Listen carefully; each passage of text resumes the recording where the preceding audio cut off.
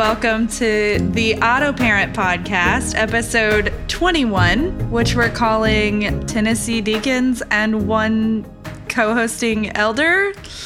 I'm your host, Pastor Casey, and y'all know me. So let's get to our special guests for this episode. Yes, I said guests. We have a co-host that's present with us. You may remember her from the very first guest spot on the Auto Parent Podcast. Her name is the Reverend Corey Alexander Willett. Welcome.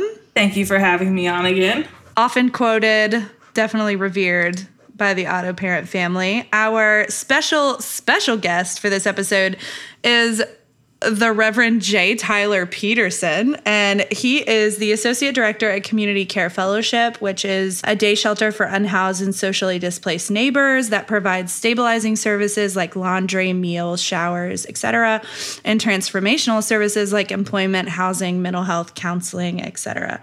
And he also holds a secondary ministry appointment at Calvary UMC in Nashville, and he is a dad to Will. Welcome to the podcast. Thank you for the applause, Cash and company. Yes. Okay, so we're going to jump right into our special guest questions, which is what we always do. Corey, obviously, as co-host, feel free to hop in, especially if you have a recent pet peeve, because that's our first question. So, Tyler, tell everyone, let's just get it started the right way. What is your biggest pet peeve? You know, there are so many, and trying, since this is not the Auto Partner podcast, I'm not going to talk about my wife. So I'm going to talk about one that my brother made me realize that is a pet peeve of mine, is when I am in a hurry and there are people in front of me that are walking really slow and I need them to get out of the way. And no matter what they do not move, or they move in the exact place I don't want them to. And it drives me freaking nuts. And my brother, when he was like a teenager, pointed that out to me. And that has always bugged me because I'm always trying to get somewhere and do something. So I will call out my spouse on this podcast. And it is completely related to that. So when Ryan and I are at the grocery store, I push the cart, I have the list, Ryan's along for the ride. But sometimes he will walk in front of me and ever so slowly slow down until I get mad enough at him that I just whip the cart around and then pass him. Y'all, this is hilarious because it is also a pet peeve of mine because even when he's not trying to intentionally walk slow, he is the slowest person I've ever been with. I've ever met. He walks so slow. So I definitely relate to that, Tyler, a lot. This is so funny because I have had this since I was really young. I do the same thing. I walk really, really fast. And one time we were at a Titans game and we were sitting up at the very top, and the ramp at Nissan Stadium that you have to walk up is insane. Mm-hmm. Well, people my goal is to get up there as as fast as humanly possible, so fast. So anyway, I when it's super crowded, I'll just weave in and out. And Greg one time was like, "What are you doing?" I was like, "I am a running back right now and I'm finding the holes. That is what I'm doing. And you need to follow me because this is how we're doing it."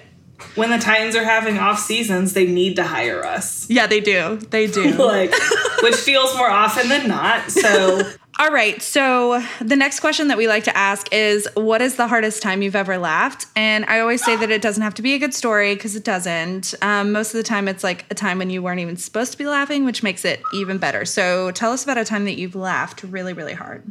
Okay. So I don't know.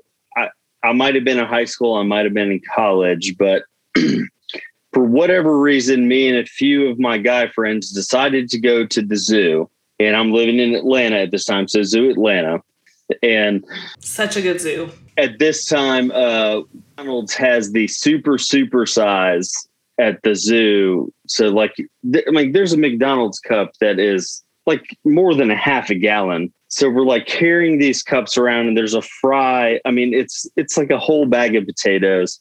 We're carrying these around. And then one of my friends, he and his big sister, terrified of birds, like horrifically terrified of birds. And so we're walking through the zoo, and my buddy sees the sign for the cassowary exhibit. And I don't know if you know what a cassowary is, but it's like an ostrich with like really big talons. No. It's my favorite animal at the zoo. Yeah, it's really big talons. And he somewhere on the internet found something about there being like 1 to 5 cassowary deaths worldwide every year. Like one, like maybe like someone died by cassowary in Africa or, you know, in the wild, not even on our continent. Right. Anyway, so we are walking around the cassowary cage to get to the next exhibit. And I mean, we effectively avoid the cassowary, and this owl is in a cage where when we turn the corner, an owl, an OWL. Who? Okay. And he's facing the other way, and this owl does this. For those of you that can't see, the owl is he turns his head all the way around a full 180 and looks right at him, and he loses it. He is losing his absolute mind, and I fall on the ground laughing so freaking hard. And so did some of my other friends. It was the hardest I've ever laughed to this day. Was it like one of those white owls? Like Hedwig? It was a brown owl. Yeah, like it wasn't Hedwig. It wasn't Hedwig, no. Oh, bummer. I don't care about the story anymore. So where do we think that owl is now? You don't want me to answer that, honestly. Okay, well, that's what I was going to say, but I wasn't going to say it, Tyler. How long do owls live? I don't know, but I hear they're a hoot and a half. Okay. I also hear they're wise. You're welcome for the puns. This is the Auto Pun Podcast. We're glad you've been with us. It turns out owls can live up to 25 years, and according to the Owl Research Institute. That's a quarter of a century. Mm-hmm. So to be a wise So that owl could still be there in Atlanta. He still could be there. I mean, that was only about 10 years ago. So do you think it was a milky eagle owl? I'm currently, for those at home, I have Googled 1, the age of the owl, and 2, owls at the Atlanta Zoo. I don't know. I just remember an owl turning his head all the way around, looking right at my buddy, and he just immediately lost it. I don't know how else to describe it. That would terrify me, to be honest. So in the wild, virtually any animal of small to moderate size can fall prey to owls. Oh, so they eat squirrels? So the milky eagle owl at the zoo. What makes it milky? Mice, rats, chicks, quail, and a commercially prepared bird of prey supplement. Hold on, I was focused on finding out if they eat mice and not what their name is about. Give me a second. I need to know what makes the owl milky. Milk. Milk? They drink milk? No, I don't think that's right. Where would they find milk? They're not sucking on cow teats. Yes, and cows are the only animals that make milk. Exactly, kind of my point. But yeah, I mean, what is the root of milky? It's milk. Okay, I understand your point, but I'm just saying, unless they're being given milk. You got a little southern back in there, Casey. Okay, here's the deal. Y'all are you tired? Yes. Are you Auto tired? Parent listeners, you just need to know it is 9:20 p.m. There's gin in my cup, and I am tired. So you're going to get Southern KC for this evening. All right. Okay, let's do some partner parenting fails. So, wait, hold on. I just read a sentence about why the milky eagle owl is called what it is. Tell me. Hit me with it, Corey Alexander Roulette. According to zooatlanta.org, the milky eagle owl earns its name from the distinctive bare upper eyelids that are easily visible during a blink or a nap. During breeding season, the eyelids of the males become pinkish or purple, strongly suggesting a role in visual communication associated with reproduction. Females are generally larger than males. Wow. So it has to do with their eyelids. And reproduction, and this is a parenting podcast, so it all fits. So we tied it back together. Okay, well, now it's time. It's educational. Yeah. You're welcome, parents, for this educational content. When your children are driving you nuts tomorrow, just be like, you know what I learned about today? A milky eagle owl. And they suck on cow teats, and that's why no, I'm just kidding. That is not on the Zoo Atlanta website. Please don't sue us.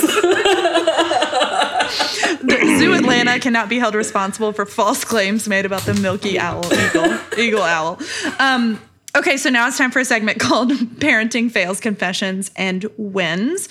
Tonight, we're going to do some parenting and partner fails, confessions, and wins, and I'm really excited. So, Tyler, why don't you start us off? Do you have a parenting fail or a partner fail you want to share?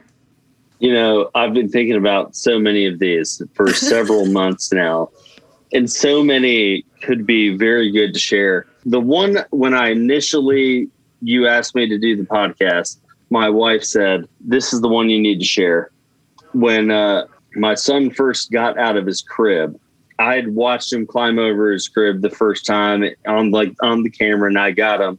Well, one day I had gone downstairs and I'd taken a shower, and he was already eating breakfast when I had got up. And then the next day I was like, oh, thank you for getting Will up, saying this to my wife.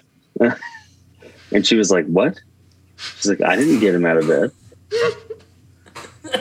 And so we realized he'd climbed out of the table and, climbed out of the crib and gone to the table downstairs by himself. Oh my gosh. And yeah, we realized that. And also another thing that happened just a few days ago related to the stairs and why I'm questioning why we have 2 levels on our home.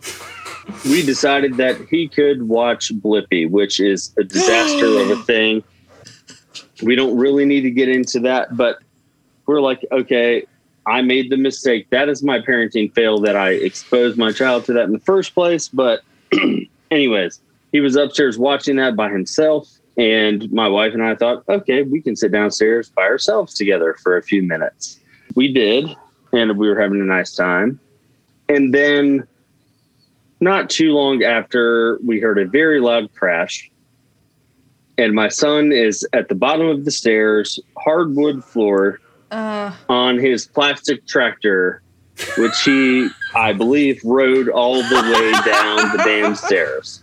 I mean, live his best life. That was God telling you shouldn't let your kid watch Blippi. Or that was God telling you need to install a slide over your stairs.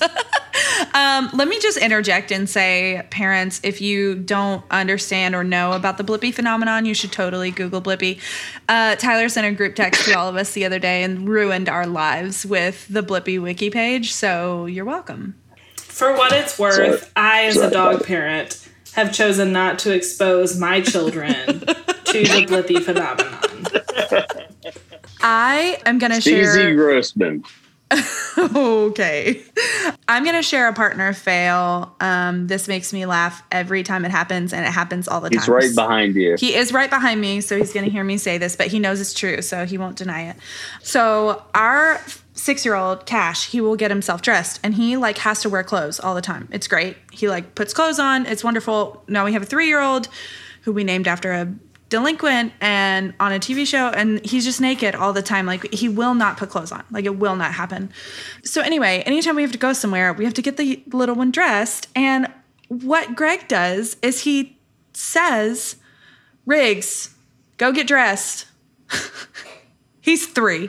Riggs, go get dressed.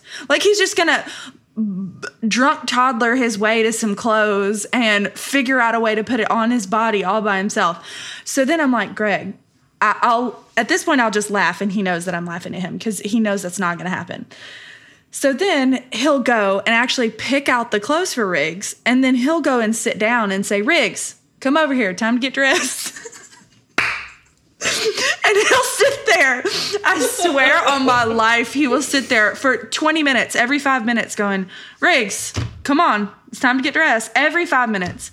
And eventually I just got to the point where I was like, Greg, you let me know when that works. Because every other parent I know is chasing their 3-year-old around the house trying to get them dressed. Like, I mean, there are arms and limbs flying everywhere where I'm like shoving shirts and pants and whatever on him. Like, that's what you have to do to get your child dressed. You can't just tell them, go get dressed. So just like, let me know how that works. You got anything to say for yourself? That's 100% true. Yeah, I know it's 100% true. All right, Corey, do you have a partner fail? So I have a partner fail. So my husband works in the school system, and so he wakes up before I do. And so sometimes I'll get a text from him before I wake up. Well, this past week, I got a text from him, and it said, hey, just to let you know, I broke the dryer. But don't worry, I can fix it. So I said, okay. And I went on with my day. So he gets out of school and calls me around 3:30. And he's like, all right, Corey, here's what I need you to do. I've watched this YouTube video. And you need to remove the lint trap and unscrew the screws and lift up the hood of the dryer and then take the front panel off. And I was like, okay, I didn't bring the toolbox with me. And he was like, go get tools. I was like, okay. Now keep in mind, Ryan and I do not often play into these like gender stereotype roles. Right. Like we try really hard not to. So the way he broke the dryer, you know when you leave clothes in the dryer overnight and you're trying to find something and it's hard, so you spin the barrel so that you get new clothes on top? Yes, I do that all the time. Yeah, it turns out if you spin the barrel the wrong way, the belt breaks. Well, the belt comes off. How strong do you have to be to do that? Apparently not very, according to my husband. Also, don't tell him I said this, but how dumb do you have to be to spin it the wrong way? Casey, for the sake of my marriage, there are questions I don't ask. Okay. So I have it open, and when he gets home, I was like, okay, well, we also need to take the dog to the dog park because he's been crazy and it will be good for him. And Ryan was like, okay, great. We just have to fix the dryer first. So I have the toolbox on the washer next to me, and I'm getting everything unscrewed, and I'm taking apart our dryer. Keep in mind, we live in a parsonage, so we do not own this dryer. So I get it open, and I'm like, okay, the screws that you want me to take off the front don't have a Phillips head or a flat head for me to screw. It's like a bolt. Like, I didn't know what I was saying. I just knew what I was looking at. And he was like, okay, that's fine. I'm on my way home. I was like, okay, so then why did I have to start this whole process to begin with? So he gets home, and I have been promised that when we leave to go to the dog park, I am going to get food to eat. And I was very hungry. So he gets home and starts to try the same thing that I have done to get these screws unscrewed. Like, I tried needle nose pliers. I tried the extra, wrenches from the IKEA furniture we've built and saved for no reason. So he gets home, tries the exact same things that I have tried. And then he looks at me and says, hey, Cor, not to be condescending, but why don't you go eat an apple? Oh my God. Oh, Lord. So I'm like, okay. So I go into our kitchen and I eat an apple, and I've got my spoonful of peanut butter because I recently remembered how delicious that is as a snack. And then obviously I'm going to give the leftover peanut butter remnants to my dog. Yeah. And so I'm holding the spoon for him, and Ryan's like, Corey, I need you to come hold the dryer drum. And I was like, okay. So I just put the spoon on the kitchen floor because I'm not going to punish Leo. No. So he gets the rest of his peanut butter. And I'm holding this up, and I keep having to move back and forth so that I can hold it up, but Ryan can get where he needs to attach the belt back to the wheel that keeps it tight, that spins the dryer. I have no idea. But it's taking him such a long time that I am holding the dryer drum with one hand And in my other hand, I am looking up dryer repair phone numbers. Oh my gosh. Luckily, after 20 minutes of trying to figure out how this belt attaches to this wheel that keeps it tight and attaches to something else, Ryan gets the dryer fixed. And we get everything screwed back on, and we finally get to the dog park. And luckily, I did not have to use any of the very well-researched phone numbers I got. I was looking up reviews. I was looking up prices. I was ready to go to call somebody to come and fix our dryer. But that sounds like a partner fail and win all in one. Yeah. Redemption it really is what I call that. Redemption arc at its finest. Okay, let's do some confessions. Tyler, what do you got? Oh, Lord. How many do I have? Well, I mean, maybe the classic dad confession is, maybe it's not just dads, maybe it's moms too, but just hiding in the bathroom to get away from the things that we have to deal with. For what it's worth, I do that with my dog. Drink, everybody. Corey talked about her dog. So, in case you were wondering, my dog is the same as all of your children. I used to do that when I was younger. Like when I was a teenager, I would hide in the bathroom so I wouldn't have to clean my room. But as I've gotten older, I don't do that because they will find me. And our apartment in the other apartment that we did live in, so we just moved and we're in our new apartment, but the old one, you could unlock the door from the outside. And they figured it out so fast that like I can't even take a poop in peace. Like it was such a frustrating thing.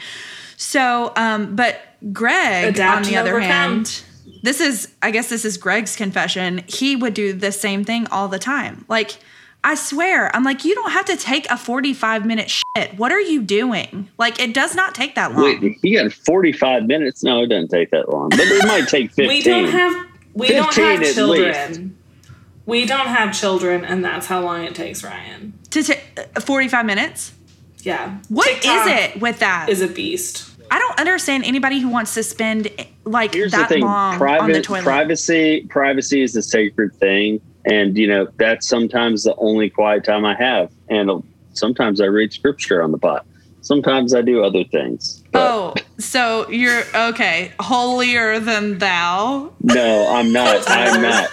I said sometimes. I'm playing games. But is it on an actual, like, hardcover paper pages Bible or just it's got to be a Gideon Bible or it doesn't count. I don't have a Gideon's Bible in my bathroom. Is it the King James version? Yeah, so I should leave some in there, but I don't know if they'll fit in the drawers that I have. Maybe I can get some custom fitted to the drawers, and if anyone who wants to read one who comes to number 2 in my bathroom, they can then have that as a resource. But no, yeah, that's my general confession. So how great would it be? I'm still on the Gideons thing. Like, how great would it be if your bathroom was like a Gideon's distribution venue? They were like every 6 months you would get a knock on the door and it's the Gideons there to restock your bathroom. I mean, also, Tyler, you should not be having that many visitors. It's still COVID. Well, I mean, just in general, but my wife's cousin literally used to work for the Gideons International and now works for Lifeway. So you could make this a reality. I can make it happen. Yeah, it's a real thing. We were joking, but now it's serious. If you need bathroom Bibles, you just find me on social media or whatever, and we can make it happen for you. This is actual holy shit. Yes. I'm so happy right now. Oh my gosh. Tyler's done it. Tyler has introduced holy shit to the Auto Parent podcast. Let's do some wins. So this is my favorite part of the podcast. We'll take them however we get them. Let's do a parenting or partner win. Tyler, what do you got? Well, I've kind of got a combo. So as a parent, a dog parent and a person parent and a spouse parent, it feels like sometimes Oh. There is stuff left all over the house all the time. And fortunately, my wife's business, part of it requires folks to pick up trash on the side of highways with those like grabber things. Anyway, so she had a couple that weren't quite quality enough for roadside stuff that she'd left in our house. So I started picking up stuff in our house with that. So I didn't have to bend over to pick up all my son's toys. So I'm like, okay, right this is better. So like, okay, this is good. But then I realized my son is like, he's the bigger problem in all of this. He doesn't really pick up all of his toys. I can pick up his toys, but I don't want to pick up any my stuff or his mom's stuff. So I have taught him to pick up mommy's shoes and bring them to mommy's closet. Nice. And so I'll pick up his toys, which is by far way more than mommy's shoes. There are a lot of shoes. My current closet used to be her shoe closet. That's amazing. She had an entire closet for shoes, and I give her credit for getting rid of some of those. But she still has plenty that are around the house and carries them to her closet when I ask him. And I was like, there's more, dude. Oh wait, there's more over there. There's more over there. There's more upstairs. There's still more. So anyways, teaching my son to pick up mommy's shoes is my most recent win. That's adorable. They're so like everything's novel at that age too, which is the best time to like do that sort of thing. Like, yeah, I know Cash and Riggs both love doing that stuff. They have to be in the mood though. Like earlier today, Riggs had a hammer that was just laying on the ground and he picked it up and started banging on all the furniture really hard. And I was like, do you want to give that to mommy? And he was like, yes, I do. And then when he gave it to me, I was like, oh, very good. And then he just went around and started picking up everything and handing it to me. It was great. It was lovely. That's strong. But at what point did you get annoyed that he was just handing you the most random stuff in your house? It's like that. It's like that trend, which was a trend on TikTok at one point, where if somebody's on the phone, like they'll take whatever you give to them. Yep. I've always wanted to try that, but that's exactly what I felt like. I was like, oh, good dog food, lovely, thanks. So yeah. All right, Corey, do you have a partner win? Well, I have a dog parent win. Yes, drink dog parent win. Dog parent win. So over the weekend, we were at my aunt and uncle's house, and my aunt and uncle live on a cow. Like they have cows. They have a farm. They have cows. So we went then out they have there owls too, right? Who? They have owls too. Then the milky who? The milky owl eagles. Eagle probably. we only saw cows though. We didn't see any owls. Okay. So Cowls. We took Leo with us. Owls? Cows. So we took Leo with us. And Leo has never seen cows before. And so this is also sort of a parenting fail because Ryan was outside with Leo. And within 10 minutes of us being there, Leo found a whole pile of cow poop to roll around in. Ew. So that was not great. And then Leo pulled out of his harness because he doesn't like to be alone. And we were trying to be inside eating lunch so that Leo didn't make the whole house smell like cow poop. So we finished lunch and we're going to take a walk through the field down to their creek. Leo, we have him on the leash because we're not certain about how good his name recall is. But he was running around and I had a whole bag of treats with me. And I was like, Ryan, I think he'll be fine. And so we let go of the leash. And Leo starts just running through this beautiful field of flowers and, let's be honest, a whole lot of pollen. And just having the time of his life. And watching him run through the flowers and then run through the creek. And my aunt and uncle's 12-year-old dog, Joe, was there. And Joe was upset because Joe just can't keep up with our 2-year-old Leo. But watching him have the best time. And then also when I said, Leo, come, He ran to me and I gave him a handful of treats because I absolutely will bribe my dog to love me. So it was just such a joy to watch him have so much joy running through this like wildflower field and through the creek, and then also barking at cows because he couldn't figure out what kind of dog they were. Yeah. So it was just a really joyful moment to watch him enjoy being off leash in a huge field of flowers and at the creek. So, like we can joke about like, the similarities between dogs and kids all day long, but like there is something really special for me as a parent when my children aren't, because like, they're a flight risk most of the time, like not much different than a dog. Like, I recommend freeze-dried beef liver.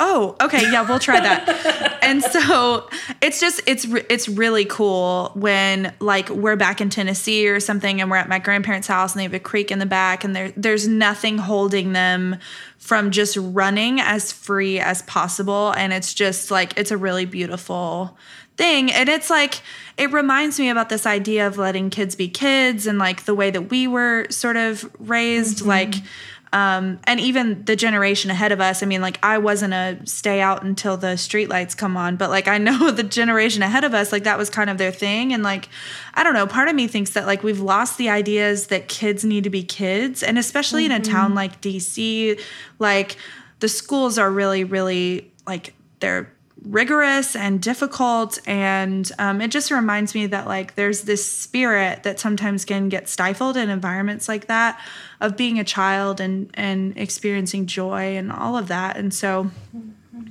that all came from a story about your dog. Isn't that lovely? Indeed it did. I mean, is that not the kingdom, right? Like, yes. don't you hope like we're running free through a field of wildflowers? Yes. And just with our kids and our dogs, and we can experience that same freedom and joy that they have. Yeah. Freaking cheers to that, for Tyler. all people. For all people. For everyone. Yeah. That's beautiful. And like the beauty that we remember that like that is present with us on earth. Yeah. That like, yes, we experience that together, but also like, yeah. Well, this has been good. a segment called Parenting Fails, Confessions, and Wins, FCW. If you have your own parenting confessions, fails, or wins that you want to share with the podcast, you can do that via voice memo. We would love to hear your voice, or you can type it out to us on Instagram or Twitter at AutoParent. And now it's time to do a little something different.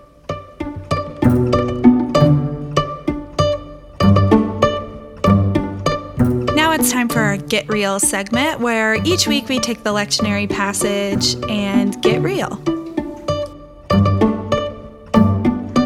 Our lectionary text for this week comes from Isaiah chapter 6. The lectionary piece is actually verses 1 through 8, but we're going to read the whole thing because it only has 13 verses. So here it is in the New Revised Standard Version.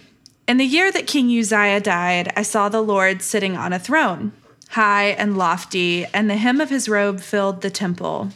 Seraphs were in attendance above him. Each had 6 wings, and 2 they covered their faces, and with 2 they covered their feet, and with 2 they flew. And one called to another and said, Holy, holy, holy is the Lord of hosts. The whole earth is full of glory.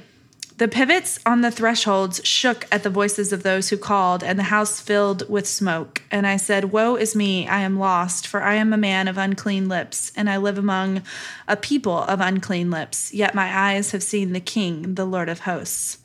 Then one of the seraphs flew to me, holding a live coal that had been taken from the altar with a pair of tongs. The seraph touched my mouth with it and said, Now that this has touched your lips, your guilt has departed, and your sin is blotted out. Then I heard the voice of the Lord saying, Whom shall I send, and who will go for us? And I said, Here I am, send me. And he said, Go and say to this people, Keep listening, but do not comprehend. Keep looking, but do not understand. Make the mind of this people dull, and stop their ears and shut their eyes, so that they may not look with their eyes and listen with their ears and comprehend with their minds and turn and be healed. Then I said, how long, O Lord? And God said, until cities lie waste without inhabitant and houses without people, and the land is utterly desolate. Until the Lord sends everyone far away, and vast is emptiness in the midst of the land. Even if a 10th part remain in it, it will be burned again. Like a terebinth or an oak whose stump remains standing when it is felled. The holy seed is its stump. This is the word of the Lord. That's pretty God. Mm. So let's just do some initial reactions for this call text from Isaiah. Tyler, what are you thinking first? Well, in the spirit of the Auto Parent podcast, how could I not go to verse 7? See, this is touch your lips. Your guilt is taken away and your sin is atoned for. Kick rocks, guilt, right? Yeah, that's right. Let's go. Yeah. Kick those rocks. I got to bring that up first. Yeah. Yeah. Tyler is an avid listener of the podcast, which is lovely to have somebody on who listens. So he knows that over here at the Auto Parent podcast, we tell guilt and shame to just kick rocks. It's what we do. So yeah, that's great. Corey, what are some initial reactions that you have with this Isaiah call text? Well, honestly, Tyler kind of took it from me, because I also looked at this guilt departed and your sin is blotted out. But then I also think about the next verse that says, whom shall I send? Who will go for us? And Isaiah says, here I am, send me. And as the elder of the United Methodist Church on this call, I can't help but think, as I get ready to transition from my current appointment to my new appointment in about a month, that is what we sign up for as elders, that itinerate and get calls from our DSs that say, this is where you're going. Yeah. These are the people you're going to be loving. And you just have to say, here I am, send me. And so that is something that really resonates with me as I prepare to move to a new city, to a new congregation, and move for the first time actually married to someone who is moving with me. And so that is a part that really sticks out to me. But also this part that says, keep listening, go and say to this people, keep listening, but don't comprehend, keep looking, but don't understand. All I want to do is understand things. Right. All I want to do is find the truth, find the answer, It's because you're a 1 on the Enneagram, just like me. Bingo, bango, bongo.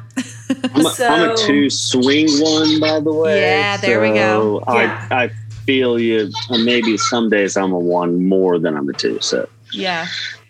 Yeah. So this idea of not being able to understand or know what is going on terrifies me. I love having answers. I love knowing things. And so the reminder that in these calls that God places on our lives, regardless of if you're an elder or even just a general clergy person in the United Methodist Church, knowing that when God calls you, you are stepping in deep faith. Right. And stepping into these things that sometimes you don't understand. Definitely resonates with me a lot right now. That was my initial reaction, is like, the here I am, send me comes before the like, here's what you need to tell them, right? Yeah. Which isn't particularly like an affirming or a great message. Like, it's not necessarily like something that's like super great and uplifting. It's a little bit of ugh. So what, like, our natural inclination in a text like this is to say, look how selfless and wonderful and amazing Isaiah is. Like, here I am, send me, right? Like, it would be our goal to have that sort of posture when it comes to receiving some kind of divine call. And I just want to be the one to say, it doesn't always work that way, does it? And so sometimes, like, saying, here I am, send me, it's more or less like a way of being, as opposed to like saying yes to something we don't necessarily know. I think it's saying yes to the unknowing. And that's hard for me as you were just saying. Like, I think that there's beauty and love and all kinds of things waiting for us in the unknown, including being known. And so right, absolutely. I think it's just really interesting and perhaps a different way of looking at it to say, yeah, Isaiah is great, just stepping out into faith and whatever, but sometimes that's just not feasible for all of us. And so what it really looks like is a conscious stepping out into some comfortability with the unknown. Well, and talk to any clergy person and say, hey, what was your call to ministry like? You definitely get the people who are like, yes, I have been called since I was 13 years old and I've known that this is what I'm doing. Right. And there are people, myself included, that when we realized we were being called to ministry, we were like, nope, actually I'm good.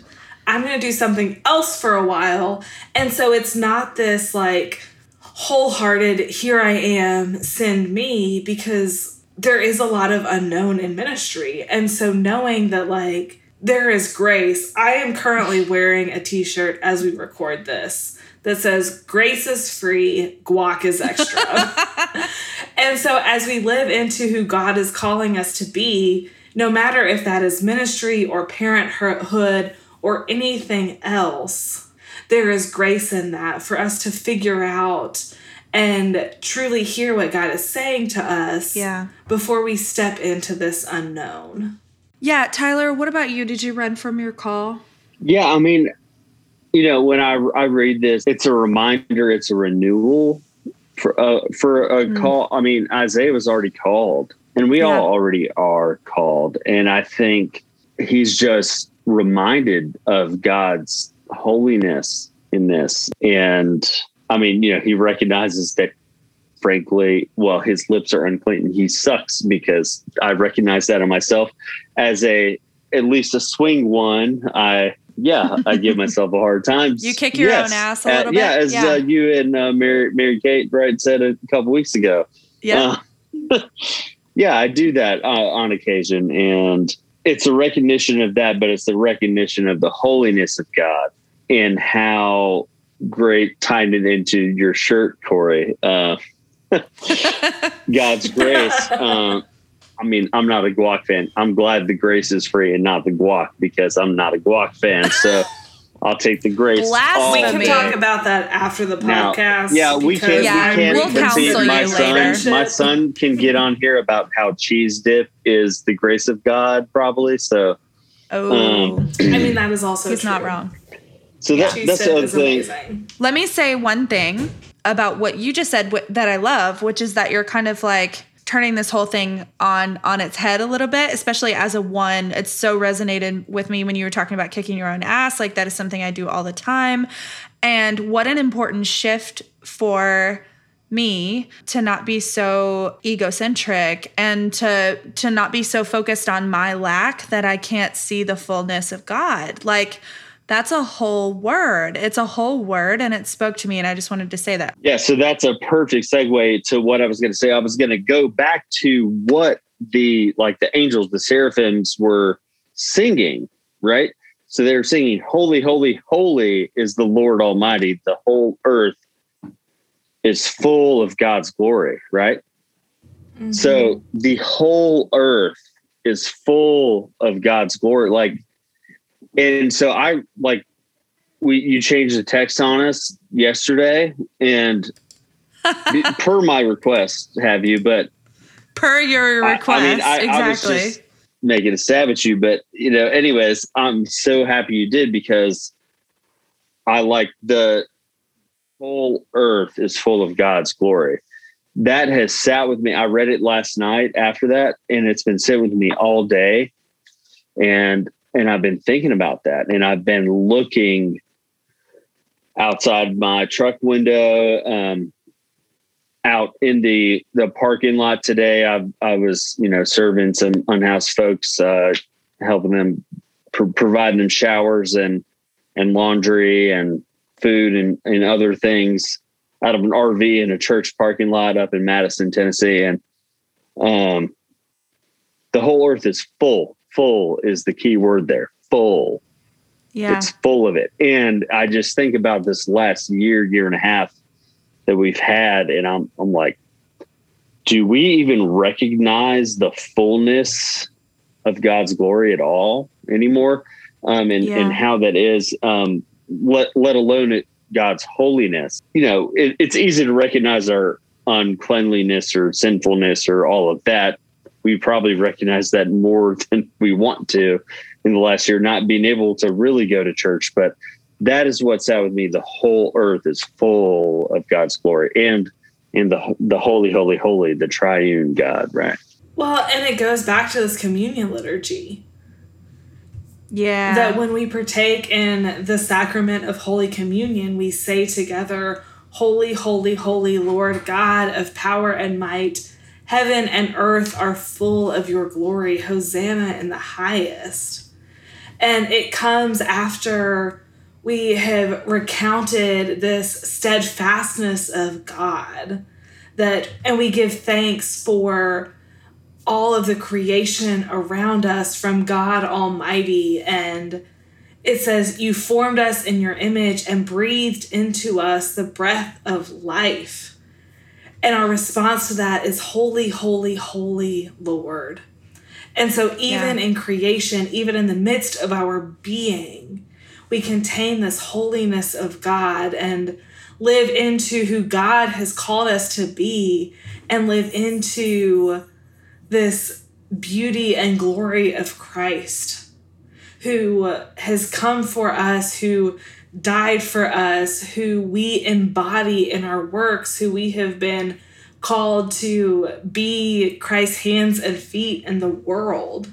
And so doing that, we have to be willing to see this glory of God around us. Yeah, I think what you're saying is so important. As the resident mystic, I'll say that one of the things that's most striking to me about it is that this connection to communion is that it happens through a meal. It happens in a very simple way. It's not we have to sit on our meditation cushion and we have to channel and we have to do this and we have to do that and whatever.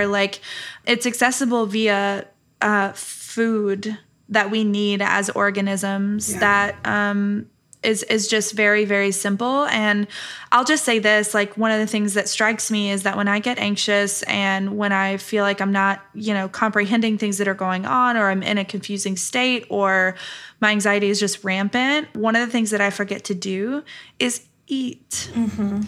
And it's just a reminder to me that through this meal that is quite literally sustenance for our bodies, we can also be reminded and reconnected to spirit in the midst of confusion and perhaps lack and feeling less than and whatever, that we need to remember to show up to the table. That's all we have to do. There's a chair, that's all we have to do. We don't have to get it right. We just have to show up. And the table is open to all. Yes.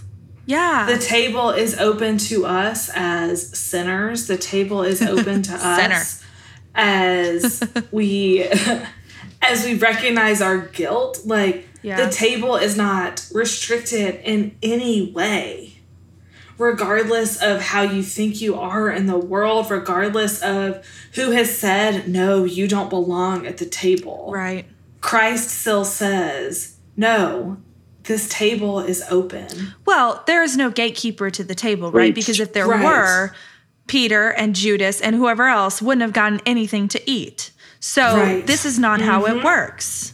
I love preaching on Judas because even in the midst of Christ knowing that Judas would betray him, Christ washed his feet. Christ invited him to the table, not to get all Jesus-y on the Old Testament. We are very Jesus-y right now. But I was going to try to bring us back and talk a little bit about prophecy and prophetic witness. Go for it, because I got us real derailed on communion. Well, can we go back to this text lends itself back to Moses, and then also looks forward, right? I mean, with Moses on Mount Sinai with the smoke, and anyways, in the temple, and it's full of it. You're smarter than me. I'm just a lowly deacon Tyler. who doesn't actually work at a church on a regular basis. I can't have it. I can't have what I think on public record. Go Vols, for the record.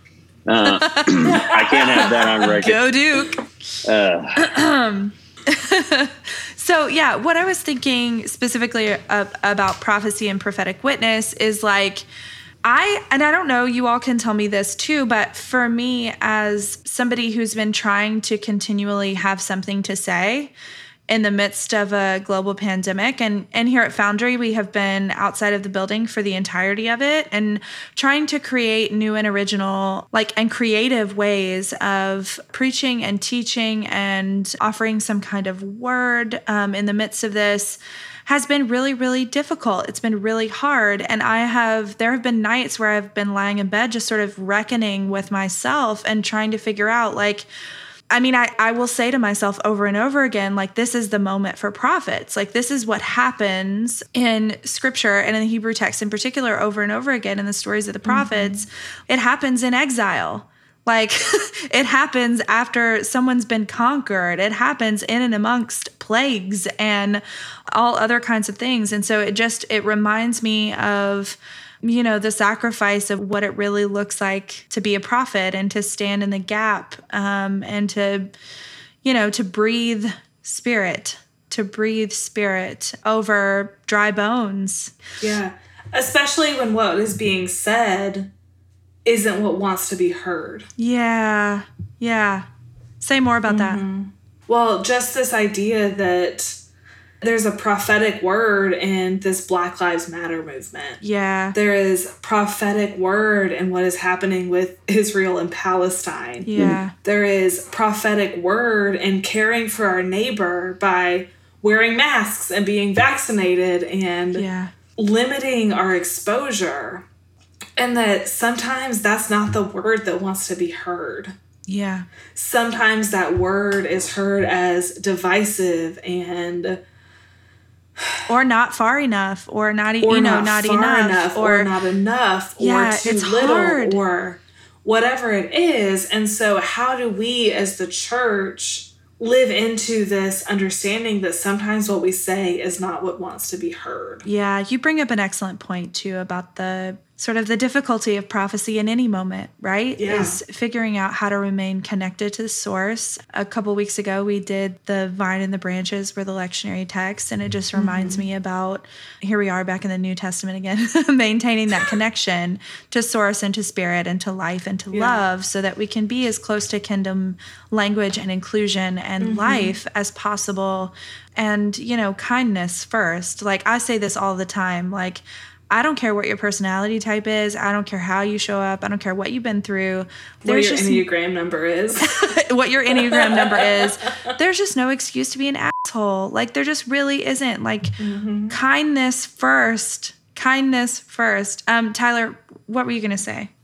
Well, my excuse is, but it's appropriate for the Autumn Heron podcast, that my son was knocking on the door and that he didn't want to go to bed without saying goodnight to daddy. So my train of thought was since lost, but my apologies for not being completely focused on what you were saying, but I will. Anything else you want to say about this text in particular? Well, to be funny, aren't the seraphims grabbing these coals and stuff with tongs? Where did they get these tongs? What? Y'all. That's just a totally random. Let's do a word study right now. We're going to do this in real time. I'm looking up what this actual word is and seeing if it's used anywhere else. It's verse 6. Then one of the seraphs flew to me, holding a live coal that had been taken from the altar with a pair of tongs. Okay. Tongs. Malachayim is the word, and it is used a couple other times. It's, okay, oh my gosh, snuffers or tongs? Snuffers? Snuffers, Dibs on using that as a dog name. Snuffers. That's... candle snuffers, the other end of an acolyte pole. What are those things called? We're bad snuffer. clergy. I mean, we haven't been to church in a year and a half. really. That's true. Not where speak for yourself. We're back in person. An acolyte, Corey? Tapers. It's like a taper. Your outdoor service? Yeah. Well, we didn't have one last week, so I lit the candles. Yeah. In 1 Kings, it says the lampstands of pure gold, 5 on the south side, 5 on the north, before the inner sanctuary, the flowers, the lamps, and the tongs of gold. Gold tongs. I didn't get that in this. Okay, so there are a few different things. If you visit the internet, you'll be able to find a diagram. So the candle wick that goes inside of the acolyte stick is called the taper. The part that houses the taper is called the barrel. And then there's a pin that allows you to move the taper up and down to These are old have school. more wick. These are not the old ones. No, this is the old ones. No, the oil. Oil? What? Oil. Yeah. Oil ones. No, it works the same way. Or oil, I know. Like OIL or OLE. The candles are usually oil, but there's usually like a wick in the... Those are the old school acolyte sticks. Now they come with little oil chambers. Okay, well, my church does not have the oil chambers in them. What is the actual whole acolyte stick called? A candle lighter. No. And so then the bell is what extinguishes the candles. Okay, so that's what we're kind of talking about. So auto parent listeners, if you're listening, and you can imagine, I know it's been so long, but you can imagine being in the building. What I want you to imagine is an acolyte stick and the bell at the end of the acolyte stick, the snuffer. That would be like, imagine if that had teeth and was like a grabby thing. That's what they use to pick up the calls. I hope this doesn't make it into the episode. Casey, I just dropped a picture of it in the chat if you would like to share it with these episode notes. Oh, I do want to share it. We'll make sure to post that on the Auto Parent Instagram and Corey Twitter. Alexander Willett on Twitter at CSwizzle12. Okay, so I want to ask this question just before we get done with the lectionary piece. I want to talk about how this text relates to us as parents, or what it has to say to parents. And yeah, Tyler, what do you got? Yeah, so I just think about, I love Isaiah because of the prophetic words that I really had nothing to add to, because I was chasing my own son around the room at the time that you were doing that. But and my apologies for not adding anything to that. And thank you for those words that I was hearing them. And thank you for those. But I think about as a parent and trying to instill something in our children, I'm trying to think about the time of Isaiah and something that is to come. So for our children, we're teaching them what is coming for them. And that's what we are trying to do. Yeah. You know, we want them to say those words, send me, right? We want them to own that themselves. And, you know, that's something I did reluctantly for the better part of a decade. And then finally, you know, I bit the bullet, as it were, and went to Vanderbilt, even though I wanted to go to Emory like Corey and have the Candler difference. But, you know, I didn't have it. I couldn't do it. What I want to say is just that I think one of the best ways to be a prophet is to just continue to show up. To just continue to show up. And if we teach our kids that, then they will do the same thing. And I think what's beautiful about that is acknowledging when we don't know, acknowledging when we're confused or sad or lonely or scared, and allowing them to have those feelings and to encounter the world in the same way that we do, because it's honest, it's connected, it's beautiful, and ultimately it ends in hope. And I think that's just an important word that Isaiah has for us as parents. And that there's grace when we mess up. That there is always grace when we get mad at our dogs or our kids or whatever the case may be, that our sin is blotted out. That even when we are full of guilt and sin and shame, God still says, "Who shall I send?" And we still get to respond, "Me." Yeah. That's a word. That's a word. Well, this has been amazing. I'm so glad we got to do this together. You all are badasses, and I so appreciate you. Corey, you'll probably be back co-hosting again, I'm sure. We're also going to record a special podcast coming up soon. And yeah, now it's time for our mantra. Thanks for listening to the Auto Parent Podcast. We're going to leave you with a parent mantra, something you can say to yourself or to your partner just to know that you're not alone. Your mantra for this week is, "Here I am. Send me. Here I am. Send me." Because friends, if we don't believe that, it's going to be really hard to convince our kids.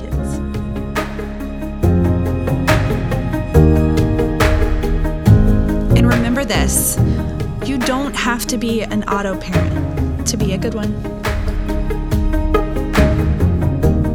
I've been your host, Pastor KC. You can follow me on Twitter at RevKCVC. Join us next week, same time, same place. You can find out more information about Foundry United Methodist Church by visiting our website, www.foundryumc.org. If you're specifically looking for information about our Family Ministries department or our offerings for parents, you can find those at www.foundryumc.org/family ministries.